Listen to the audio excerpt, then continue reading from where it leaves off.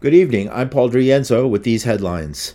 President Joe Biden arrived in Lewiston Friday, visiting a city recovering after 18 people were killed in the deadliest mass shooting in Maine history.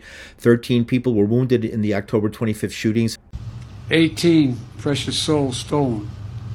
13 wounded. Children, grandchildren, spouses, siblings, parents, grandparents, bowling coaches, union workers, beloved members, advocates and friends of Lewiston deaf and hard of hearing community. The alleged gunman, Robert Card, was found dead of an apparent suicide after a manhunt and shelter-in-place order by officials. There isn't a motive, but family members had concerns for his deteriorating mental health. And in Gaza, an Israeli bomb struck a school used as a shelter, leaving blood-spattered walls and rubble. Earlier, Israel's military admitted striking an ambulance outside a crowded hospital.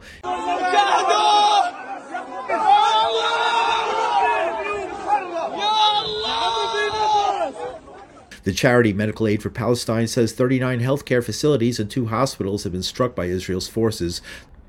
Meanwhile, Hassan Nasrallah, the leader of the Lebanese militant group Hezbollah, denied it wants a wider war with Israel.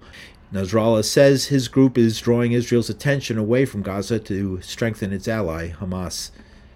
The Hezbollah leader blamed the United States for the violence and reminded the U.S. of its losses in Lebanon in the 1980s.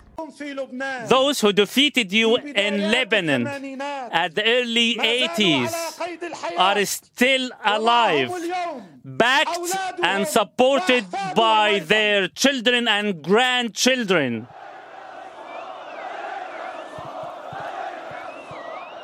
On October 23, 1983, 241 U.S. military personnel and 220 Marines were killed by a suicide bomber in a barracks in Beirut. And the United Nations Humanitarian Agency says it urgently needs $1.2 billion to fund relief efforts for 2.2 million Palestinians in Gaza and 500,000 more in the West Bank.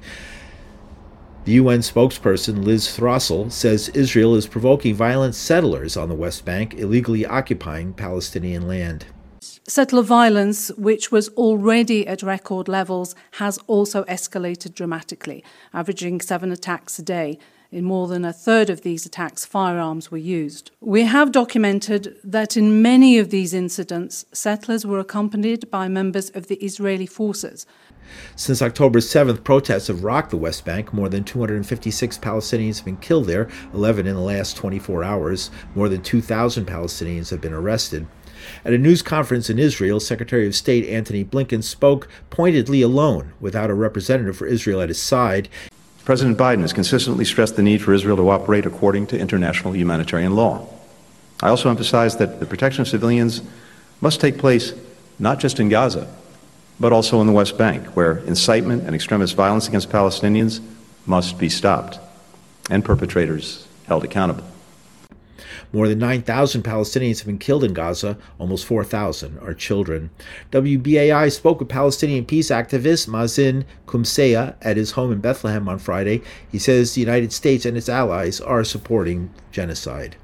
This is the first time in history where we have supposed international law.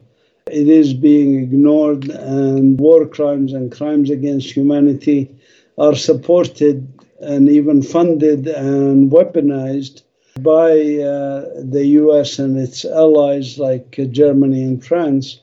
In Washington, President Biden says he'll veto a $14.5 billion supplemental arms package for Israel because he opposed the GOP approach. Newly minted Speaker Mike Johnson wants to hook the funding to budget cuts.